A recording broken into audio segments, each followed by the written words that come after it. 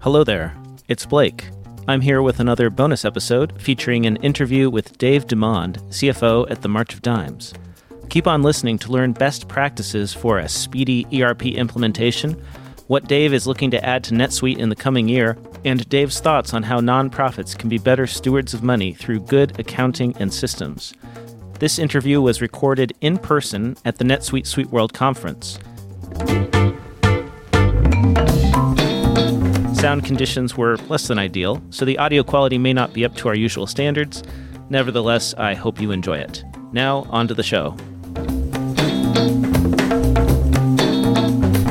Welcome to the Cloud Accounting Podcast. I'm Blake Oliver. And I'm David Leary. And we are talking with Dave DeMond, the CFO at March of Dimes.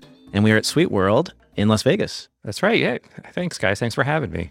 So you are the CFO of March of Dimes, which it's very exciting to speak to you because I feel like it's one of those charities that everybody knows.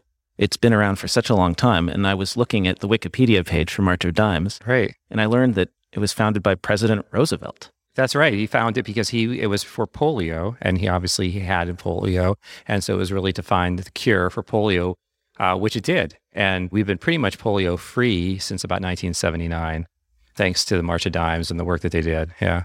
And it involved a massive letter writing campaign, or would people actually send the dimes in to They would send the dimes into the White House. Wow. Eddie Cantor, who was an actor at the time, said, "We want to see the March of Dimes into the White House." So it was the Infant Paralysis, Foundation, and it really transformed into the March of Dimes based upon his saying, "We want to see those dimes march into the White House." And so that's really how it's got its name. And it's stuck 83 years later. We're still around. And you no longer collect dimes. Not really, no. So I was going to ask you I was going to make some jokes about, where do you keep all the dimes? Is there a big jar at the headquarters? We actually do have dimes because we, as part of some of our marketing campaign, when we do some direct mails, we'll put a dime in there. Some people and other nonprofits do that, but we always put a dime in there. And some people will send the dime back with their donation. And so when we get it, we do throw it in a big jar, and then we take it to the bank. So we do kind of have a big jar of dimes. That's amazing. And that's in the balance sheet, jar of dimes? No, it's not on the balance. Well, it is eventually, but not on the cash side. But yeah. When Roosevelt did this whole thing, it raised like $5 million initially or something. That's right. And that was what funded polio. That's right. The research for polio, the clinical trials for polio, and then ultimately the vaccine for polio. Wow. That we came out in, I think 1956 or so. So yeah, and then by, like I said, 20 years ahead, we were pretty much polio free in this country. So Dave, tell us then, what brings you to SuiteWorld? Well, so we are a user of NetSuite. I joined the March of Dimes in 2018. At that point, we had a very old J.D. Edwards AS400 system that was about 30 years old. And I knew in order to transform the organization to a more current financial operation, I needed a new, ERP, a new finance system. And I had been a user of Hyperion at my previous job and came over and really liked what NetSuite had to offer. So we came up on NetSuite was one of my first things we had to do because I knew if I were going to hire new people, younger people, they were never going to be able to learn of this really old system. And also, we needed to get into the future about what the offerings were for a new financial system. Everything that comes with it, all the reporting, all the GL structure, all the taking out a lot of the transactional work. So we really wanted to move our whole accounting and finance function forward, and that really the best way to do that was with a new accounting package. So you say kind of the history was paper, the S400, and then NetSuite. That's probably it. That's probably it. Yeah, I mean, the system that they had really was kind of the green screen system that they had. So it was really bringing us up to the current standards, and then really bringing in really new accounting and finance staff for the most part that could really leverage it, and people who knew it to really get us forward and really give the good transparency to the organization, which they really didn't have. So how do you, you obviously recognized, okay, we have to move off the AS400, and you found NetSuite, discovered NetSuite for whatever reason. But how do you, from a career standpoint, be like, oh, I want to bite off that apple, and I want to migrate this massive ERP migration? How do you mentally get ready for that? How do you attack that? How did your team attack that? Be interesting. Yeah, I mean, so I basically started a new team, and I did bring in people who had some of their background with either NetSuite or Hyperion, we couldn't answer the questions that we were being asked, right? About, how we're doing financially on a daily basis or whatever, good reporting about receivables or payables, even cash management. And so we knew that in order to really be able to answer those questions and help the organization make good business decisions, we had to have a good accounting package to do that. And so that's really what led to the new system. And it really has done a lot of that. So we're really happy with it. And did you go and implement this yourself? Did NetSuite help you implement? So we did have we had a company called Cirrus. ERP is based in Arlington, Virginia, where we were based. And they did help us with it. One of the things that we were really proud of is that I started in May of 2018 and then hired a controller shortly after I got here. We brought up NetSuite for the beginning of 2019. It wasn't 100%, but we knew that we wanted to start the year kind of on a new platform. And when I talked to people here, they were like, oh, it takes 18 months to kind of get the new requirements and then another 18 months to go live. And I'm like, look, we got this thing up and running in 6 or 7 months. And then we refined it. Then we started adding on things to the platform, but we were able to get it up really quickly and start using it and really closing the books, I think, for good, probably in March, I think, was the first time that we didn't have like dual systems going. We were able to just say we're cutting over to NetSuite. And so that's really good. I mean, we got 8 or 9 months, we were able to get the thing up and running and on its own. So you were able to implement a lot quicker. Yes.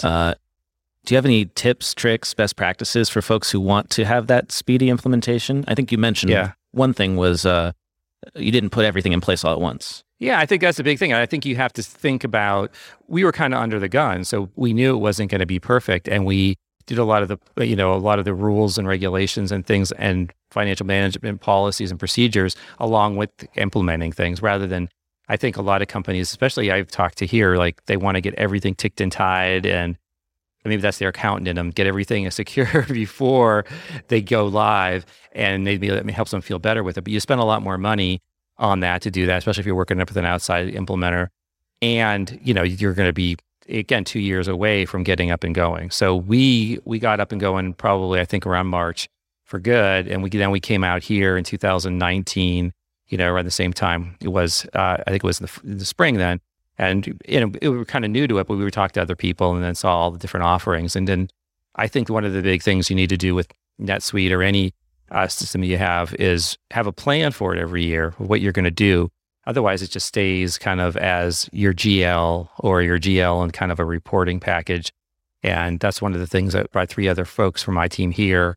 We had kind of a plan of what we're looking for and how we're going to grow the system and see what the other offerings are, which today learned a little bit more about that. So let's talk about that. Yeah. So just make sure I'm hearing this correctly. You're kind of taking a point of view of, instead of just like, I bought my accounting system, I'm done, and we just go forward. You're thinking about your accounting system internally as a living thing. Yes. That you have to nurture and grow and improve every year. And it's not just an off the shelf, you buy it once and you're done. That's right. I think you have to have a plan. You have to have somebody who's in charge of that, administrator, and then an owner. And that's me for part of it is the owner, but I have an administrator, and then I have a team of my direct reports, and we got together and said, what are the things that we're looking for this year to how to grow NetSuite? Things that we're spending, some of them seems that are things that are maybe too transactional or things that are taking us too much time.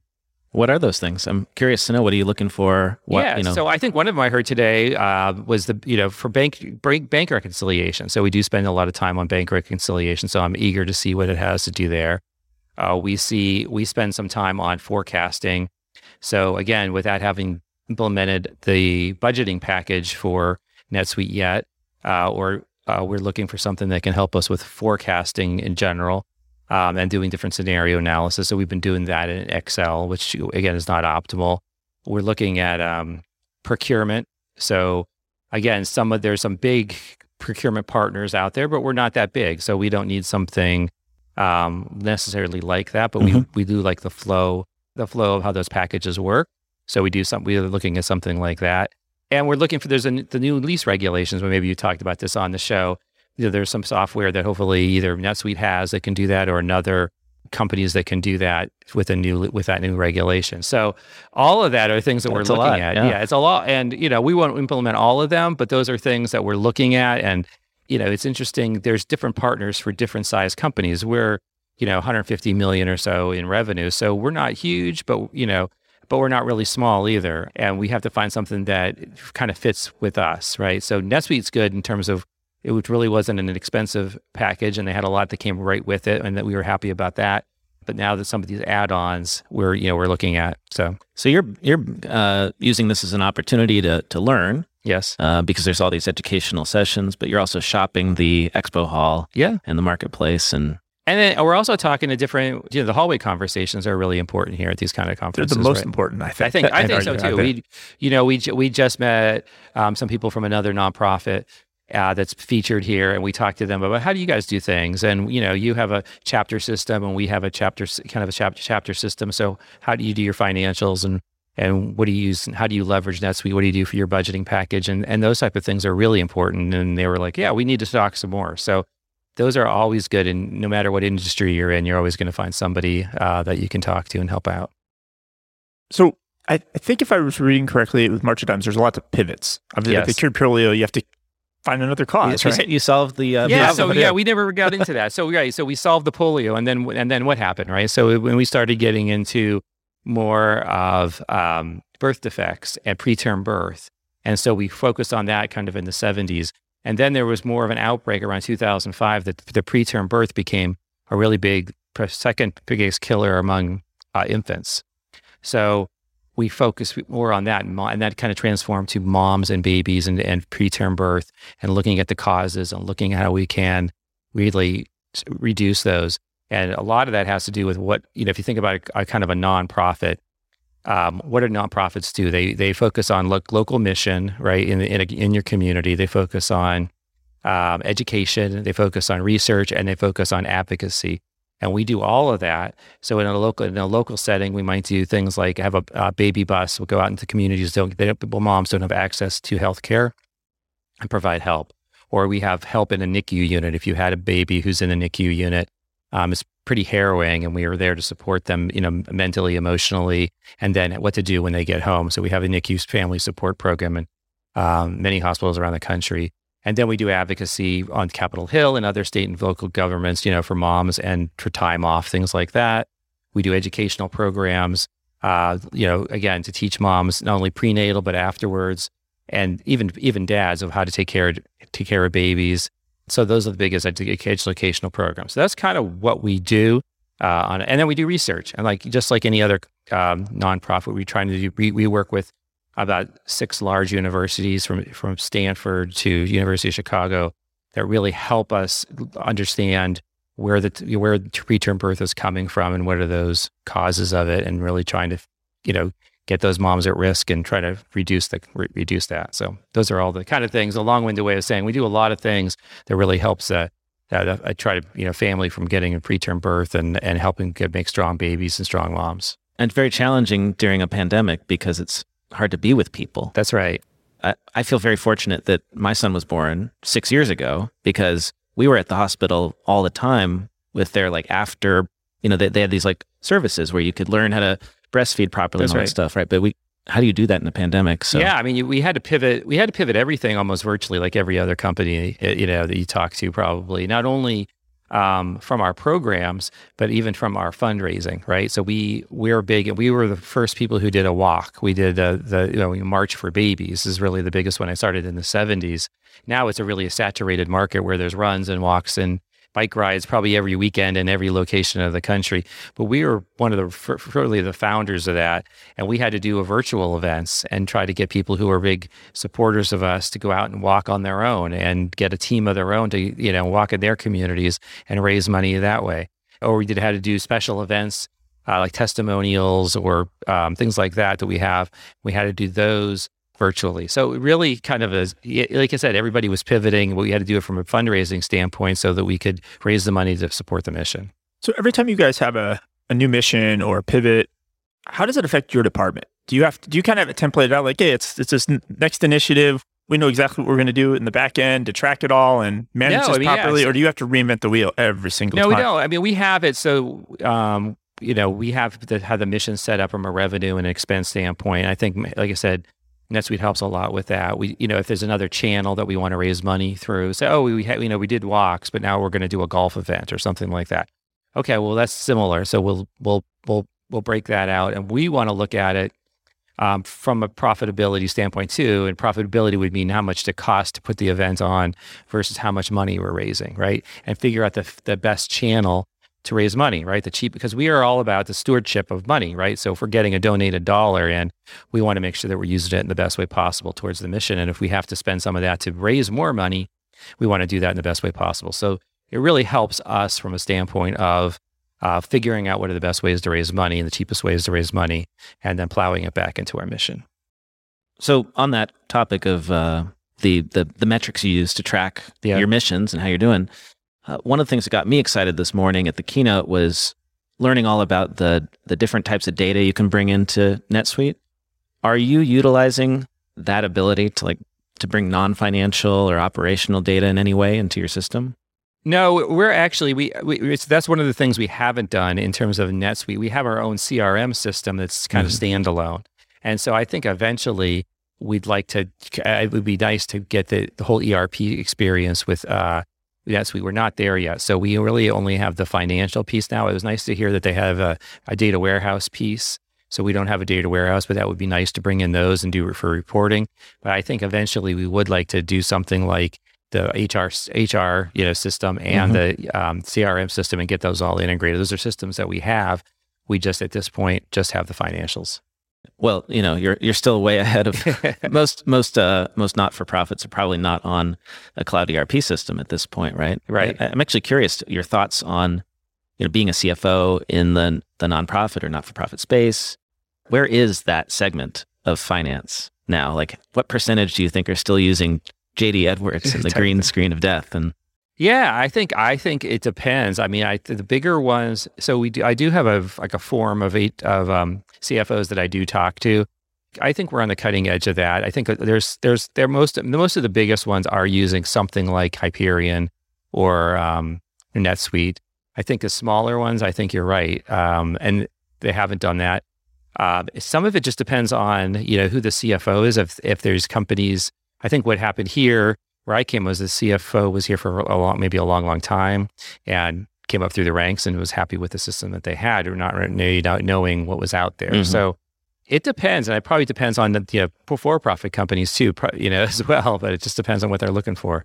You mentioned something that stuck in my head earlier, which is that NetSuite it sounds like it's a recruiting benefit for you. Or you wanted to bring in new people. That's right. And you didn't want to bring them in and teach them an old system. That's right. Has it helped you recruit? Because we all know how there's a talent shortage in accounting and finance. Has that? Yeah, I think so. I think from an accounting standpoint and from a recruiting standpoint, I think it does, because one of the things that I preach is really to keep my staff current as much as possible, not only in the accounting world, right? So being on the latest and greatest, software for whatever, or learning what the techniques are from, doing the best practices, and then getting them training and then trying to understand that. So it's one of the things that I do.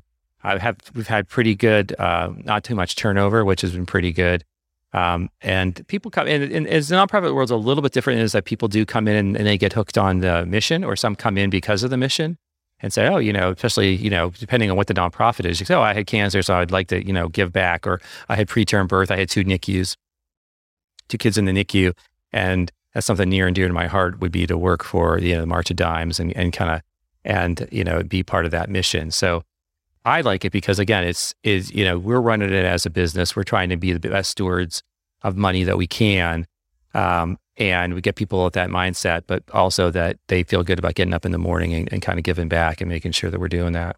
I like that mindset, or that phrasing, the stewards of money, because a lot of times I think nonprofits aren't thought of that way. Yeah. And then the bookkeeping always kind of is done on the cheap. Right. Right. Because we don't want to spend the money, but in a way, that's your only role as the nonprofit, is to be good stewards of the money and invest it and spend it properly to achieve your mission. I love that phrasing. Yeah, I think that's right. I think everything we look at, we have to look at for investment. Even the research we do, we're trying to get more, translatable research, which is, getting something out of the research. So a lot of people research it and they'll say, well, these could be the causes, but it's really, we're looking for something that could help reduce it. So a lot of, the diagnostic testing or a device or something like that could help reduce people going into labor early and preterm birth. And so we're working with a lot of companies out there that do that kind of thing, which is exciting, which is kind of our own internal, Shark Tank. And we have an investment fund that we are trying to start up, kind of a venture capital fund that we're trying to start up that would get people that donors can give. And that's what it goes for, is that kind of research.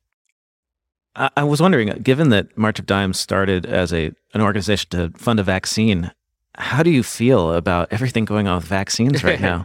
I think we're pretty pro-vaccine because of that, because that's where we came from. Yeah. So, we feel pretty good about the vaccine, and most of the people, I think a lot of the people that work with our organization, most of them, I think that we're over 95% vaccinated. So in our own company, which is probably really high for most companies, right? So we feel pretty good about it. And I think people understand, the benefits of it as well. And, if you think about what went on during the polio, for right or for wrong, they did clinical trials on kids, which I don't know that they would ever be able to do today, have a clinical trial on the kids. But, at the end of the day, it ended up, eradicating it. Well, I feel like if COVID had been a disease that affected children, yeah, the response would have been very different today. I think so too. Yeah. I forgot where I was going to go. Do you have any more questions, David? I have a couple of questions about your relationship with your accounting firm. Yeah. Do they help you implement NetSuite? Do they help you pick apps? Do they just do your audit work? What's your relationship with an accounting firm? Do you even have an accounting firm? Yes. So I can, we actually use Grant Thornton. So we had moved over to Grant Thornton when I got here through an RFP process. We don't necessarily, we use them to help us implement certain things. So the new ASC 842, they're helping us implement that, the new lease standard.